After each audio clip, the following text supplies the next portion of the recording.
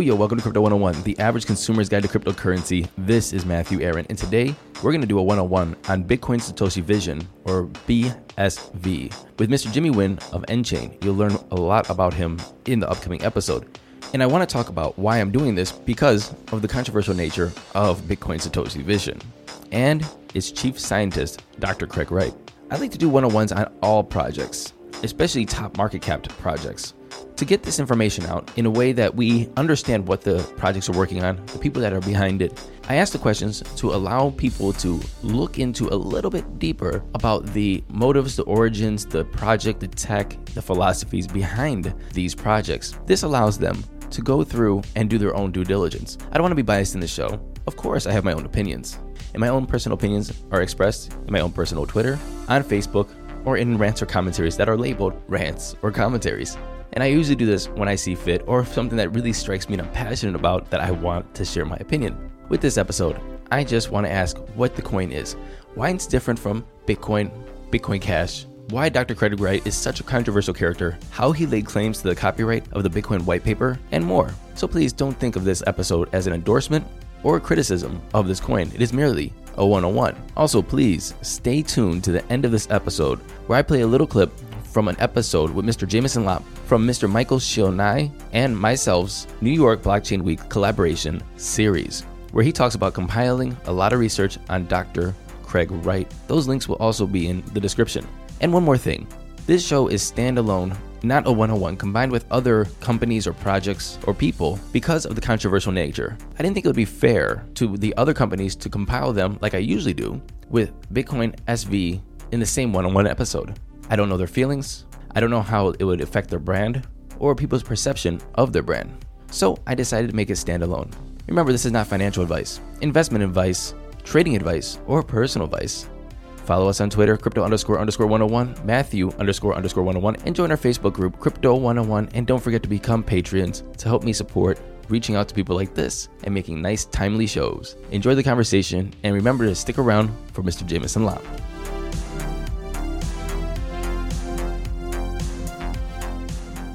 Jimmy Nguyen, chairman of the Strategic Advisory Board for nChain. Welcome to Crypto 101, sir. Thanks so much, Matt. Thanks for having me. Excellent. Today, what we're going to do is we're going to talk about an amazing topic in the crypto space. We're going to talk about Bitcoin SV or BSV. And we're going to talk about not only the creation, what it does, the differentiations between this chain and other chains. And you had some news come out today that we're going to wait for the end because it's kind of juicy. But first, let's talk about one, what you do with nChain, how you're related to BSV, and the origins of BSV. Sure. So nChain is, of course, most known for our chief scientist, Dr. Craig Wright. He's obviously one of the most famous and provocative figures in Bitcoin. And, people have debated for years whether he is Bitcoin's secret creator, Satoshi Nakamoto. Bitcoin SV is the chain supported by our company, as well as our partners, CoinGeek, Calvin Ayers' organization. And I used to be CEO of nChain for a while, and now I've taken a more strategy role to help lead strategy, while I also lead the Bitcoin Association, which is an industry organization dedicated to growing the whole Bitcoin SV ecosystem. So I wear many hats, but my main overall role is to support the growth of Bitcoin SV, which is the only Bitcoin project following the original Bitcoin design, protocol, and Satoshi Vision. What is the original design, protocol, and Satoshi Vision? How do you define that? Well, if you have been following Bitcoin for a while, there's been these debates for the last few years about whether BTC, which people think is the original Bitcoin now, Bitcoin Core, should scale, right? It's been locked at 1 megabyte blocks and pursued off-chain scaling solutions with the Lightning Network and introduced segregated witness. That's not the original Bitcoin design. Bitcoin, if you look back to early Satoshi writings, it was very clear Satoshi Nakamoto intended Bitcoin to scale massively, to exceed Visa and MasterCard levels of throughput capacity. So a key part of the original Bitcoin design is a stable protocol rather than making constant developer changes to the protocol, keep it stable so it's sound money, and let it massively scale. Bitcoin Core has not done that and veered away from the Satoshi Vision. We thought Bitcoin Cash was going to do that, and we supported it for a while after it forked in August of 2017. But last year, it became clear to us that the Bitcoin Cash lead developers wanted to make serious changes to the protocol. And we believe you need to keep the protocol frozen. Like the internet protocol does not change often, right? And companies can build comfortably websites and mobile apps on it. We want to Right. restore the original Satoshi version 0.1 client software, let that protocol stay, and let it massively scale. And that's why we fought the world's first Bitcoin hash war last November on the Bitcoin Cash chain to make sure the original Bitcoin protocol survived. And it has in the form of Bitcoin SV. That's why we named it SV, Satoshi Vision. Our path is very simple. Restore the original Satoshi protocol, which will be done by February of next year, to remove lots of the changes Bitcoin Core and other people made to it. Remove all restrictions, lift the block cap, go for massive scaling, and we're already at 128 megabyte default block caps. And our lead developers announced for our July protocol upgrade, lifting the default cap to 2 gigabytes. So that's 2,000 megabytes, on a path to lifting the cap entirely and letting miners just configure whatever block cap they want. Why is this important? And I'm asking this question from a point of view of why is it important to go back to Satoshi's vision, and not using your name as a trademark, but just saying that it's Satoshi's vision. Bitcoin has done its thing. It's working on its different scaling solutions, its different path of creating a product. The fork of Bitcoin Cash, as we all know about, the different forks of Gold and Diamond and Anonymous and all these other ones. Why is it so important for you to go back and be almost like a extreme maximalist? The reason is it's necessary for Bitcoin's network to survive long term. Bitcoin's genius was an economic system more than a technology system, right? And so if we do not scale the Bitcoin network massively, Bitcoin will die because mining rewards will not be profitable enough in years to come in order for miners to keep sustaining the network. So next year, we're going to have another block reward happening, right? This happens about every 4 years. Currently, if you're a miner and you hit a block, you get 12.5 coins. Next year, about a year from today, it will go down to 6.25 coins. And 4 years after that, 3.25 coins. So the economic design of Bitcoin always envisioned that miners had to make up more revenue in something else as the block reward cut in half every few years. And that something else must be higher amounts of transaction fees. And because we want transaction fees always to be very small, it has to be cheap to transact on the Bitcoin network.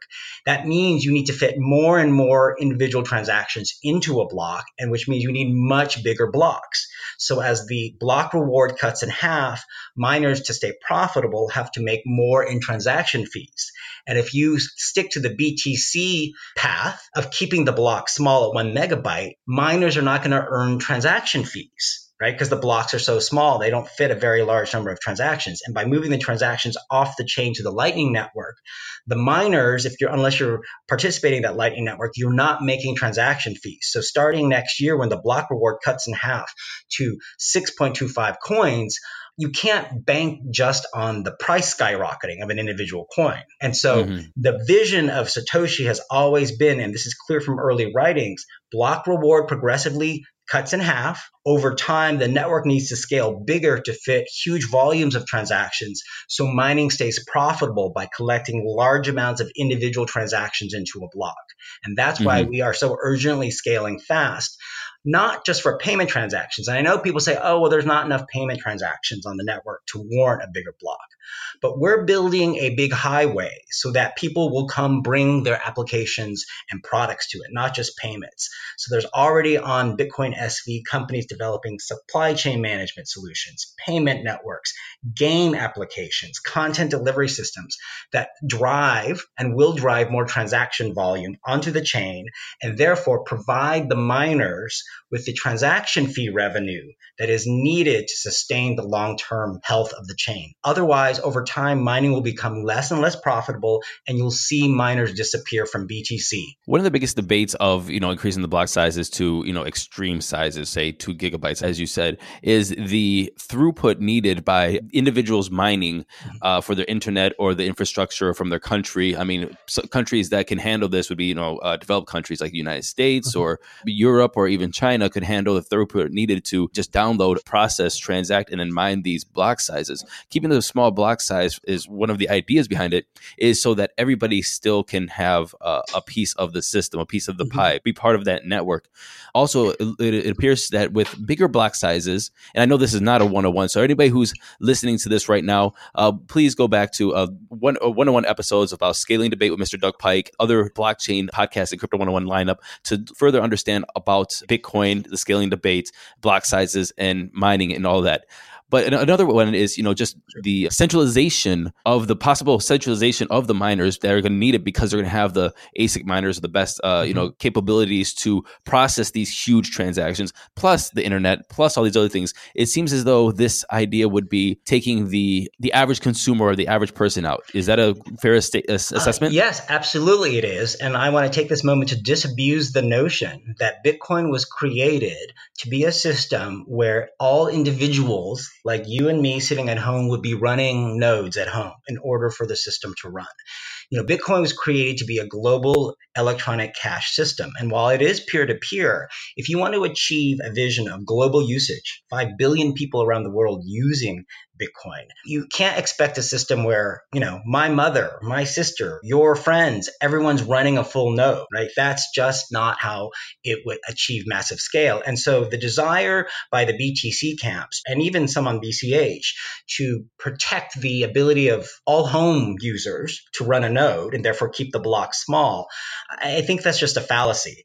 It was very clear from early Satoshi writings that Satoshi predicted on certain blog posts the rise of server farms. And everyone's not supposed to run a full node with the whole copy of the blockchain, which will grow in data size. Instead, the Satoshi white paper, the original Bitcoin white paper, contemplated simplified payment verification wallets, right? So that you would essentially have a lightweight wallet. And, me sitting around on my mobile phone, I don't have the whole blockchain. And so I think there's been this false narrative all these years that we have to protect the ability of everyone to run a node. That's not the end state for a global monetary system. Think about it this way. Do we all run email servers to send email to each other? Do we all run internet hosting servers for us to have websites?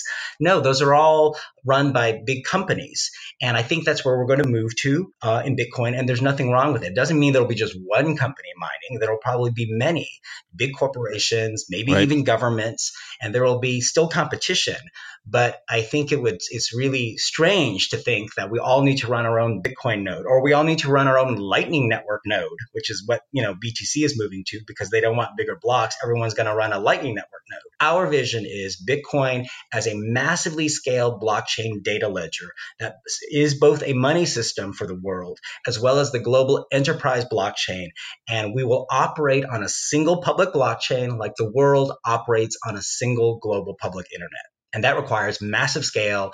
And that is why our vision is going back to the original Satoshi vision, which predicted massive scale, server farms, and the ordinary person using lightweight wallets. What about decentralization? Decentralization is one of the holy grails of the crypto community, of what a lot of people in the crypto space is working on.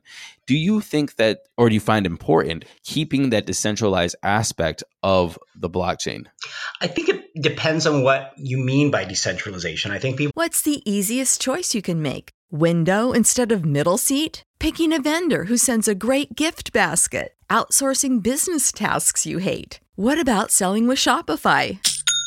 Whether you're selling a little or a lot, Shopify helps you do your thing, however you cha-ching. Shopify is the global commerce platform that helps you sell at every stage of your business. From the launch your online shop stage to the first real-life store stage, all the way to the did we just hit 1 million orders stage. Shopify's there to help you grow. Whether you're selling scented soap or offering outdoor outfits, Shopify helps you sell. Wherever and whatever you're selling, Shopify's got you covered. Sign up for a $1 per month trial period at shopify.com/try. Go to shopify.com/try now to grow your business, no matter what stage you're in. Shopify.com/try.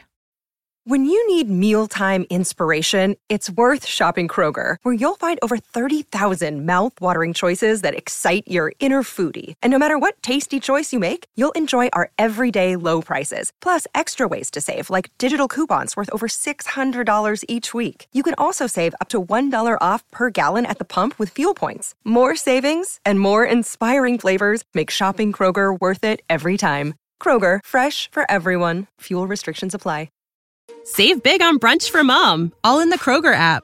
Get 16-ounce packs of flavorful Angus 90% lean ground sirloin for $4.99 each with a digital coupon. Then buy 2, get 2 free on 12 packs of delicious Coca-Cola, Pepsi, or 7-Up, all with your card. Shop these deals at your local Kroger today, or tap the screen now to download the Kroger app to save big today. Kroger, fresh for everyone. Prices and product availability subject to change. Restrictions apply. See site for details. People have confused that term. They have decided that, at the end of the day, what a decentralized electronic cash system means is that no one person, right, should be able to control it. No one person or government or other entity should be able to tell you can or can't send money, right, or to control the money supply. Right. Bitcoin already has that. And that's why it's so important to have a locked protocol. If you allow developers to constantly make changes, like there's rumors that some people in the BTC camp to deal with the block reward happening are talking about increasing the 21 million supply on BTC. That's just outrageous. Giving developers the power to do that is really centralizing it. This is why Craig Wright, our chief scientist, has been saying, if you lock the protocol, then you take away power from anyone to change the monetary system that is Bitcoin. And so that's what our vision advocates. And I think that is more decentralized. It's not a question of how many miners there are. It's not a question of how many exchanges or wallet operators there are. It's about who has power or not to change the monetary system. And by our vision, if you lock the protocol, no one has the power to change the system, whether there are 10 miners or 1,000 miners. If you lock the protocol, are you still susceptible to a 51% attack? And if you are, and say large corporations are mining BSV, it's a possibility, a very big possibility, that one government or one corporation would have that 51%. I know people like to talk about the threat of a 51% attack, but it's not in anyone's economic interest to do that if they're also mining on the network, because it harms their own value of their own coins. And I think that's what people have to understand about Bitcoin, that you have to set aside the theoretical possibility of something for what is in people's economic interest. The question was, can it be susceptible to a 51% attack? And do you see that a certain entity would own 51% of the hash power? The future outcomes of what they'll do for it in their incentives is not, I don't want to predict the future. That's not for me to predict, or who would do what with it. Sure, correct. But I guess what I'm saying is that the question of whether someone owns 51% or more of the hash power is a different question than whether or not, if they do, they're economically incentivized to attack their own network. Yeah, but I'm asking the 51% question. And I'm saying that just because it's always theoretically possible, even on the BTC network now, for someone to come own 51% of the hash on the network, right? That's always, as we know, and that's always been a debate, especially with the large mining pools that are developing and who owns how much and who's making those miners that people are mining with. That's absolutely a question. I think it's always been a question. Right. And so that's what I think. That's why I think the question is, I don't want to say irrelevant, but it's always existed for the entire life of Bitcoin and all other cryptocurrencies, right? That there is a possibility that someone accumulates more than 51% of the network. But as Craig and I talk about quite often, even if you do that, there's not an economic incentive because it takes so much money to acquire that amount of hash power. You don't have much economic incentive to disrupt your own network. And does the lock protocol in any way protect against that? Well, what the lock protocol does is prevent a developer group, right, from making significant changes that would undermine the validity of your Bitcoin as money, right? In our view, if I send you a transaction today, it should be equally valid in 10 years in the future what that is worth. And in terms of, what the system has set up. And people shouldn't be able to change that. The lock protocol doesn't affect what happens in terms of mining hash, but it prevents the ability of an exchange, a developer, any company disrupting the fundamental economics of the Bitcoin system. Going into the founder and the chief scientist of BSV, Mr. Craig, or Wright, Doctor, yes. Tell us his involvement with BSV and how he created it, or if it was his brainchild, or if he just adopted it. Can you tell us a little bit about the history? Sure. Well, to put it simply, our view is that Bitcoin SV is the original Bitcoin. It's the only chain continuing the protocol that started with the Genesis block in January of 2009. So while people may perceive it as a newer fork because its name emerged last November after the hash war, in our view, it's the only chain continuing the original. So when you get to the question of what is Craig's involvement, Craig has been out very vocally over the past few months, declaring and using legal process to demonstrate that he is Satoshi Nakamoto, the creator of Bitcoin. So his ultimate involvement is creating what we're all working on to begin with and what birthed the entire world of cryptocurrency.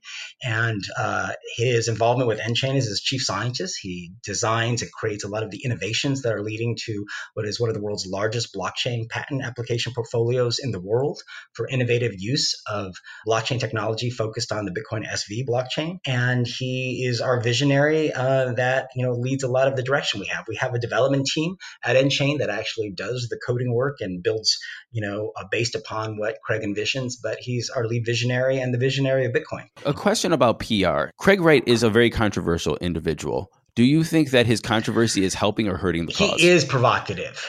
He is controversial because he's willing to take on a lot of the false narrative that's happened. Certainly, there are things that happen that are unfortunate because he's provocative, such as the delisting of BSV by certain exchanges. But what I have learned is that sometimes it takes someone of his provocative nature to force people to confront the truth, right? To force people to confront, did BTC Core developers actually screw up Bitcoin by locking its block size to 1 megabyte and pursuing off-chain scaling solutions, which could lead to the death of the chain if miners don't stay profitable? People have been saying that, but not as vocally as he is, and he takes a lot of the arrows. So while I recognize sometimes in life your job could be easier if someone wasn't controversial, I also fully accept the fact that Craig would not have accomplished everything he did and created everything he did without being exactly who he is. And that's someone who forces people to look at the truth and is not afraid of saying it in an impolite way. Excellent. What was the news that came out today about BSV, the Satoshi white paper, and Craig Wright? Can you go through that really quick, please? Sure. It's a big news day for us. Craig Wright, as part of his efforts to establish that he is, in fact, Satoshi Nakamoto, creator of Bitcoin, has been granted 2 copyright registrations from the U.S. Copyright Office for the original Bitcoin white paper, as well as most of the original Bitcoin client software, the code. And the Copyright Office granted him the copyright registrations under the name Craig Stephen Wright, recognizing that he authored the works under the name Satoshi Nakamoto. To get granted a copyright, what do you have to do to prove that this is your writing? Mm-hmm. And I ask that not to debate, but to understand the process so everybody understands that either it was a valid process or maybe there is other things they should have looked at before granting that copyright. Sure. So this was actually an unusual process because I followed it as he was doing it. He submitted copyright applications to the Copyright Office. And what's really interesting here is the copyright examiners, once they received his applications, acted on it very quickly. Usually these things, because I was an IP lawyer in the US for a long time, the Copyright Office, sometimes it could take 6 months to get a response back. He got a response back, I think, within a week by email. And the examiner asked a number of questions about the applications, including they were aware that the white paper as well as the code were famed pieces of work, and that there were questions in the public about who Satoshi Nakamoto was. So they asked him to verify that he, in fact, was the author and was Satoshi Nakamoto. He did so. He provided them further information about that. And it was only after he did that that they granted the registration. So I want people to know this was not just a simple rubber stamp by the Copyright Office, which people think normally happens there.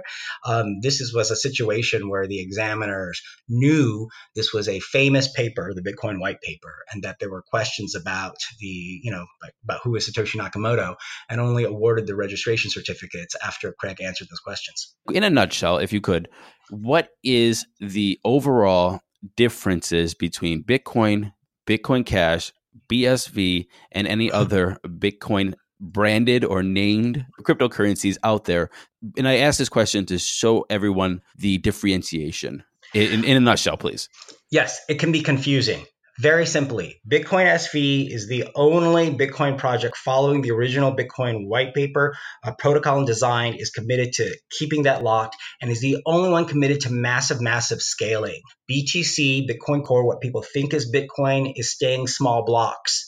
Bitcoin Cash is still at 32 megabyte blocks, where we're going much bigger. And they don't have the grand vision that we have, where the Bitcoin blockchain powers not just the world's money system, but is the data ledger for all big business enterprise applications. So we have a much grander vision, and that is the original Satoshi vision. So that's the biggest difference. And I know that can be difficult for people to understand, but the easiest way to think about it is, if we're going to build a blockchain, why would we build a blockchain to stay small? We want to build a blockchain that is going to power the world's commerce and enterprise applications. Excellent. And if somebody wants to know more about BSV, where can they find more information? Sure. They can go to bitcoinassociation.net. That's the industry organization I run, which is committed to Bitcoin SV. If you're looking for more technical information, go to bitcoinsv.io. That is the website for the development team, which reports on developments in the client software as well as our scaling test network. We have a test network where they're testing out massive scaling. In fact, I saw news today. They're running tests and they're hitting 150 megabyte blocks and higher on a scaling test network. So there's a lot of exciting things happening. And also, they can come to the CoinGeek conference, which is next week in Toronto, where all the Bitcoin SV leaders will be, including me and Craig Wright, May 29th and 30th at the Carlu in Toronto. Excellent. May 29th and 30th, that's ahead of the Crypto Chicks conference, isn't it? Yes. All right, excellent. Mr. Jimmy Nguyen, Chairman of the Strategic Advisory Board for nChain, thank you for coming on Crypto 101, sir. Thank you so much. Happy to give you a little one-on-one on Bitcoin SV. Thank you very much for listening to this episode of Crypto 101. Jimmy, thank you very much for coming on the show and being so forthcoming about Dr. Craig Wright and Bitcoin Satoshi Vision. I'm looking forward to interviewing Dr. Craig Wright in person, hopefully in Toronto. And before we go, I will give my 2 cents. Here's my 2 cents on Bitcoin, Bitcoin Cash, and Bitcoin SV. When you're analyzing the three, first, you need the information to understand what you want out of a Bitcoin. Second, you want to know how it's going to operate. And third, you want to know who's going to be running the network. Once you understand completely those 3 aspects, think about what you want in the world, because what we're doing here is we are making a new system, a new financial system, a new societal system, a new system of transacting, and a new system of trust. Also, a whole new way of thinking. So when you do analyze Bitcoin, Bitcoin Cash, Bitcoin SV, Litecoin, Monero, or any other cryptocurrency or digital asset, think about if it represents you. Because we are in the opportunity right now, to use our personal convictions, our morals, our ethics, our vision for the future, and support technology, people, and ideas that are going to shape that future. So in a nutshell, my 2 cents is learn as much as you can and make a decision not based off of your income, not based off of when moon, but how you envision the future. Thank you, Randy, for editing this episode. In our next episode, we have Mr. James Altucher, and I'm looking forward to you listening to an interview with one of my podcasting heroes. We'll see you in future episodes of Crypto 101.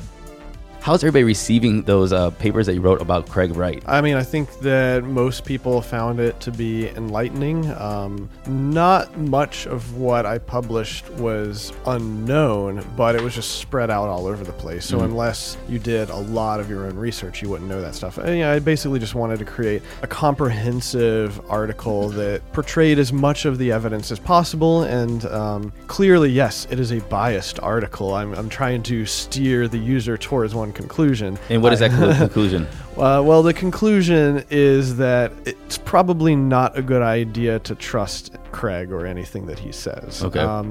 But there's an overwhelming amount of evidence of things that he has fabricated over the years, and things that have shown that he may not necessarily know as much about this space as he claims to. That episode with Jameson Lopp, coming soon to Crypto 101 and Evolvement Podcast.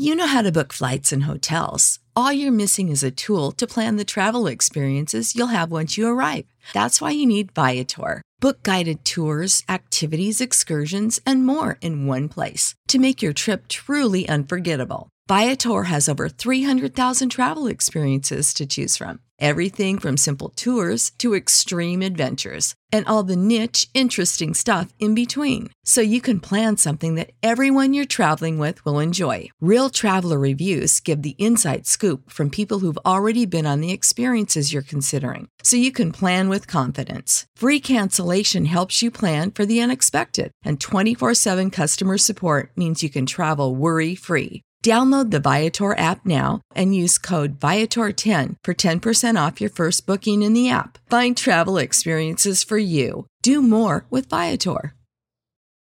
For the ones who work hard to ensure their crew can always go the extra mile, and the ones who get in early so everyone can go home on time, there's Grainger, offering professional-grade supplies backed by product experts so you can quickly and easily find what you need. Plus, you can count on access to a committed team ready to go the extra mile for you.